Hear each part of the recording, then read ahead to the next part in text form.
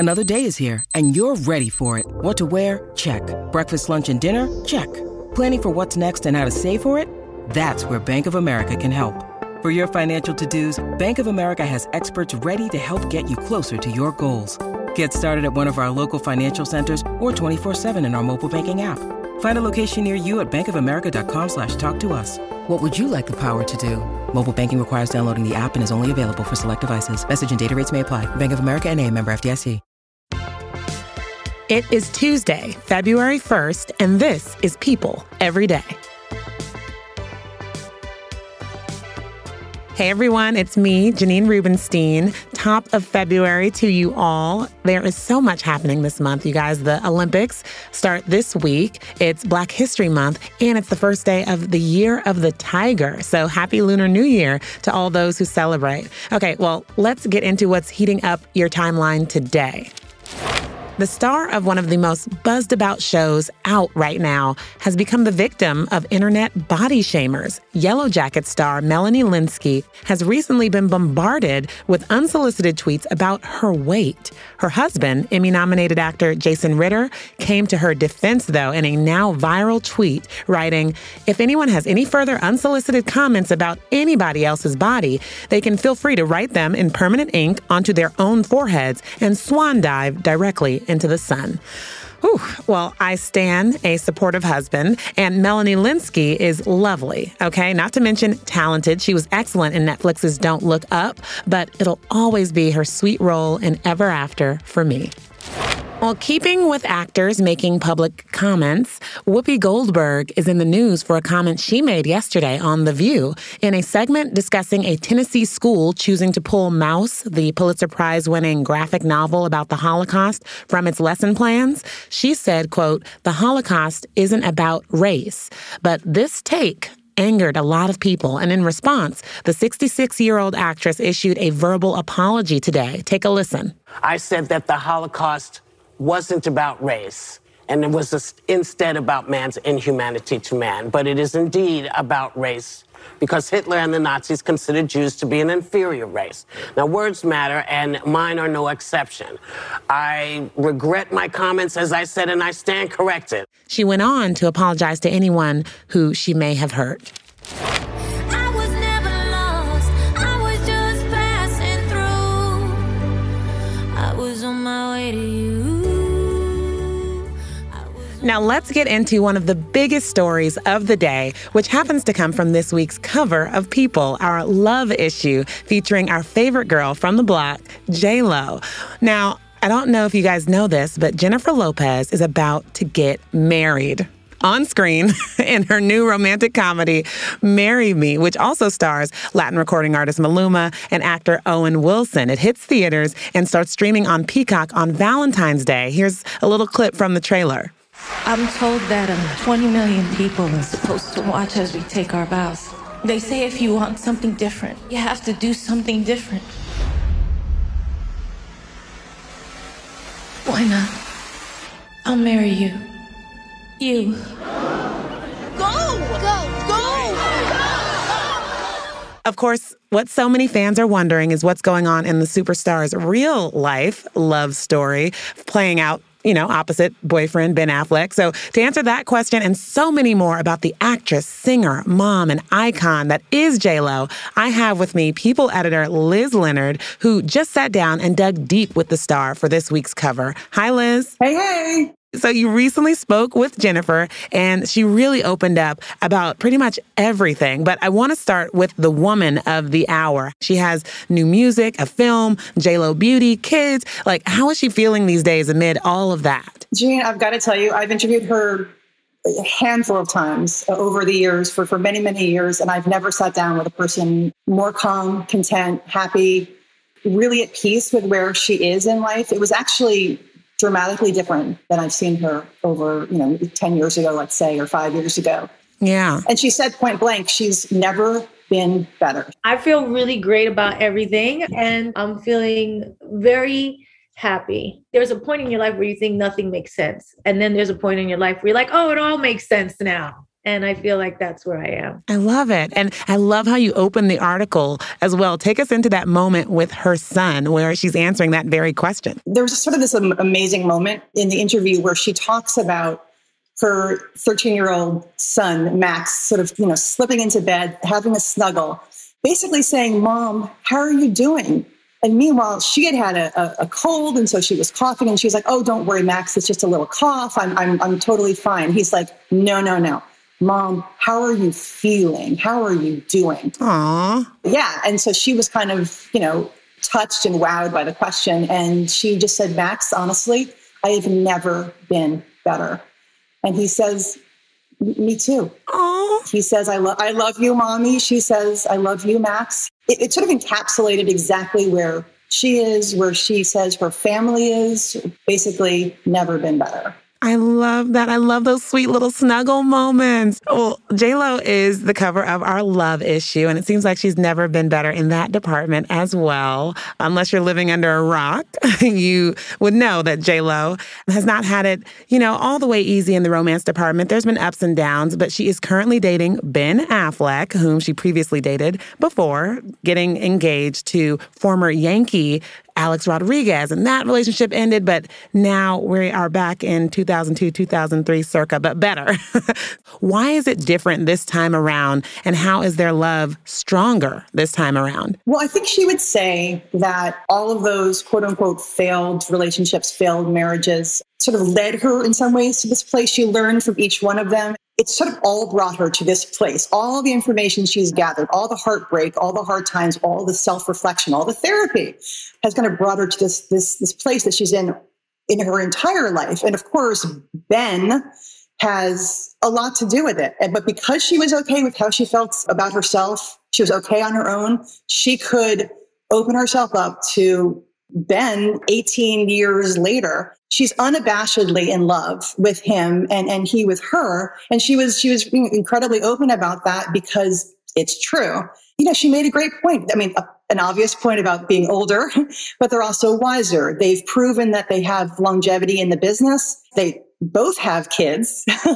And so everything's through sort of a different lens. They've both done, and this is Jennifer saying it, they've both done so much work on themselves that they sort of went off, did very, very important work and had, very thriving experiences on their own.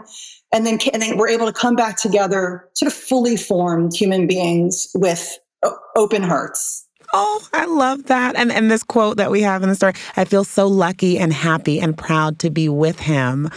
Oh, it's so beautiful. I think of that picture, that image of her. She's standing on the red carpet. It is his movie premiere, and she's kind of off to the side, and she's just looking amazing, but she's just looking on at him, and it just encapsulates just how spellbound they are in this moment together. It's not a puppy love gaze. It's like, I am so dang proud of you, of the man you've become, of the father you've become, of who you've become as a partner. So in that way, it's not so much that it's different, but yes, you're exactly right. She's exactly right. She's, sort of filled with pride for him, for his evolution, for hers, and their sort of, newfound reunited union. Well, you brought up the children. Jennifer has two, Emmy and Max, twins, actually with her ex-husband, Mark Anthony. And Ben has three children, Violet, Serafina, and Samuel, with his ex-wife, Jennifer Garner. But they did not have children when they dated previously. And blending families and dating with exes involved can be so complicated. So did she talk about that aspect of their relationship at all and how having children has kind of changed their approach? Yeah, she made clear, and she also said that he would make clear as well that the children, point blank, are, well, one, the biggest difference, and two, the biggest priority for both of them. Yeah. And so while sort of, merging families, blending relationships, having that kind of, very new experience for the entire family is delicate. It's always delicate. She truly feels that, and this is her quote, love rules all, love conquers everything. But of course, it is by far the biggest difference between then and now is that they have, these kids. Yeah, for sure. She's not saying everything is like this fantasy. It's sort of slightly more complicated than that. Life is complicated, but she believes, and she will tell her children anytime they'll listen, that, that real love exists, and to pay witness to that is a gift for all of them. Yeah, and that it doesn't necessarily go the way you plan. I love that line she has about it's not a straight line all the time, but you can still get there. Well, thank you so much for joining me today, Liz, and taking us into the story that I have been wanting to talk about for I don't know how long, ever since they got back together. Well, everyone, People Magazine's The Love Issue will be on stands this week, and you can catch more of this story there and on people.com. Thanks, guys.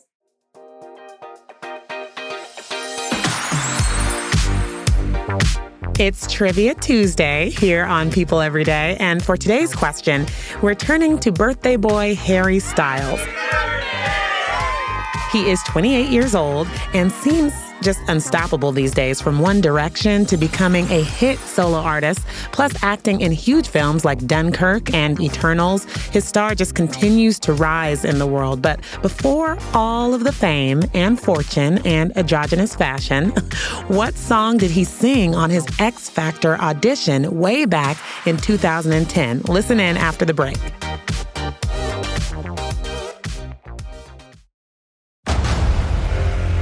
Discover why critics are calling Kingdom of the Planet of the Apes the best film of the franchise. What a wonderful day! It's a jaw-dropping spectacle that demands to be seen on the biggest screen possible. I need to go. Hang on. It is our time. Kingdom of the Planet of the Apes. Now playing only in theaters. Rated PG-13. Some material may be inappropriate for children under 13.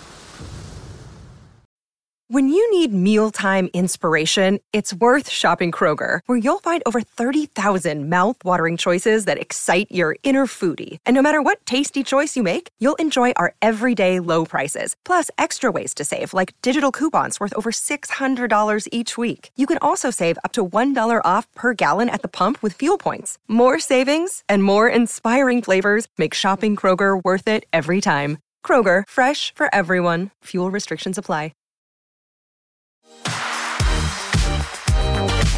We are back, and now what song did Mr. Styles sing to introduce himself to the world on X Factor? Take a listen. And I never thought through love we'd be making one as lovely as she. But isn't she lovely, made from love? His rendition of Stevie Wonder's Isn't She Lovely won him over with the judges and the world. And Styles has another big year ahead of him with the news he'll be headlining Coachella this spring. The premiere of his new film, Don't Worry, Darling, is coming in the fall, and it's directed by none other than his girlfriend, Olivia Wilde. So looking forward to it all.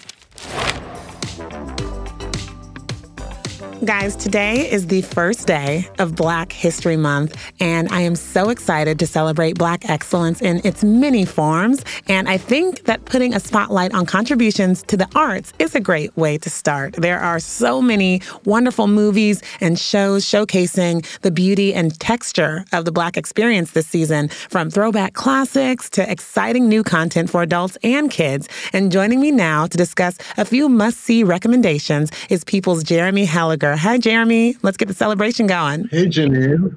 Well, let's honor the history first. We have so many legends of entertainment who are thankfully still with us, folks like Stevie Wonder, Debbie Allen, Harry Belafonte, but two film icons we've lost recently, Sidney Poitier and Cicely Tyson, are just top of mind right now, right? So what do you recommend revisiting from their works this month? One of the things that I think is really interesting about Sidney is that everyone knows his name, but a lot of people have never seen any of his films. So I think a good entry would be, of course, his Oscar-winning 1963 film, Lilies of the Field. Why take ye thought for raiment? Consider the lilies of the field, how they grow. They toil not, neither do they spin. Yet I say unto you, not even Solomon in all his glories was arrayed as one of these. But then you have to watch his 1967 triple play, Guess Who's Coming to Dinner, In the Heat of the Night, and To Sir with Love. And I think you should also throw in The Defiant One, for which he got his first Oscar nomination. And then in the 70s, he pivoted into directing with movies like Let's Do It Again. And I think you have to sort of go into those to see a little bit of later day Sidney Poitier. Ooh, make it a whole weekend. I love that. And what about Cicely? Cicely Tyson, Sounder. She received an Oscar nomination for Best Actress in the 1970s for Sounder. Oh my God. It's Nathan. Nathan! And you have to see the autobiography of Miss Jane Pittman. She won an Emmy Award for that. And, later in her career, she played Viola Davis's mother in several episodes of How to Get Away with Murder. Ooh, yeah. And she received Emmy nominations for that. And she was so good. Like seeing two titanic Black actresses. I love it. I love it. And then bringing it up to today, I know you had said something about a movie that everyone was talking about last year that a lot of people might not have seen, One Night in Miami. So what's your take on that, and why should people be tuning into that one? One Night in Miami was such a wonderful movie. Regina King's directorial debut. She should have been Oscar nominated. Mm-hmm. But you bring up Regina King's directorial debut, and it makes me think of how far Black women have come in Hollywood. And growing up, I was always looking, like so many girls of color, for, who I could see that represented me, represented my experience. And there are some iconic Black women in Hollywood who were just talking about this. Let's take a listen. The evolution of Black women in Hollywood is, oh, honey, Lord. Whew. Constantly fighting for recognition. A long chain of hard work, pain, joy, success, failure. The fight has been consistent. It's complex, just like our own history. So that was Halle Berry and some others talking during Screen Queens Rising, which is a documentary on ABC that really kind of looks back at that history. But talk to me a little bit about Halle and her role in this conversation. Halle Berry is such an important actress because, as we all know, she is the first Black woman to win a leading actor Academy Award for Monsters Ball, which she did like 20 years ago. And no Black women have won that award since. We've had several nominated in the category, but none have won. But the interesting thing about Halle is she has a new movie called Moonfall coming out. And Roland Emmerich, who directed it, he said this past week in an interview that Halle's role in that movie was written for a man, presumably a white man. But at the last minute, they sort of thought, well, what if it were a woman? And Halle Berry was his first choice. Just the idea that you have a Black woman playing a role that was written for a man is incredible progress. That's progress. But we do need more. Yeah. Well, there is also a lot out there that is going to educate viewers as well. I'm thinking of the Loyola Project, which talks about the Loyola Ramblers historic basketball season in Chicago in 1963. And for those who are just looking for lighter stuff, let's move on to comedy. Like, can you let us know what people can be watching just to kind of lift their spirits? You can go back to the 90s with Eddie Murphy's Boomerang. Love that movie. Oh, my goodness. There's Girl Trip. You could go back to the 90s again with Set It Off. Not really a comedy, but still a great movie about Black girl power. Last year, there was the rom-com with Issa Rae and Lakeith Stanfield, The Photograph, a Black romantic comedy that did really well at the box office. So it doesn't always have to be a movie about slavery or about oppression. There are also lots of great movies out there celebrating the Black experience, the humorous side of the Black experience. You touch on, Love and The Photograph, and we also have Sylvie's Love with Tessa Thompson, and, all of these just different moments that are showing Black love on screen. Do you think we've evolved in that way? Like we have more offerings in that regard? I think we have evolved. I think we could do better. Another movie about Black love that I think is really significant is the movie Moonlight. Yeah. Like, here is a movie about a Black young gay boy growing up, and it ends with a love story between two Black gay men, and it won the Oscar for Best Picture. in amazing fashion. We all remember that, but that is a good Over one. La La Land. Yeah, at the last minute. And the funny thing about La La Land is that La La Land sort of made Black people side players in the story of jazz. Yeah. And a lot of people at the time were really upset about that. And I think it's fitting that a Black movie like Moonlight would end up winning the Best Picture Oscar over La La Land. Wow. Well, I mean, if that is not enough to take you through the whole month, I don't know what is. Jeremy, thank you so much for sharing all of your insight and all these recommendations. I can't wait to watch some of the stuff. You're welcome. Anytime. All right, guys. Well, as we mentioned earlier, the Winter Olympics are starting this week, and I am so excited to watch, as is my son. The games are always something to make you smile, but you might remember a funny story that came out of last year's Summer Games in Tokyo. All the talk about the beds. So in an effort to be eco-friendly, Olympic planners opted to use beds constructed out of cardboard for the athletes to rest on inside Olympic Village. And apparently they were just as comfortable as they sound. Hundreds of athletes took to social media to complain about being uncomfortable. Well, someone heard their cry because Summer Britcher, a luge athlete for the U.S., posted a video to TikTok showing off the Beijing bed upgrades. Not only are the beds not cardboard, but they have remote control settings. What? Because not only do we not have cardboard beds here, but it's as if the Beijing organizing committee said, how can we just absolutely just one-up Tokyo? I'm in zero G mode now. It's phenomenal. Love me a zero G mode bed. If you don't know, Google it. It'll change your life. Well, hoping the accommodations help us out in the medals department. And thank you all for listening to us today. And we'll be back tomorrow with more of People Every Day.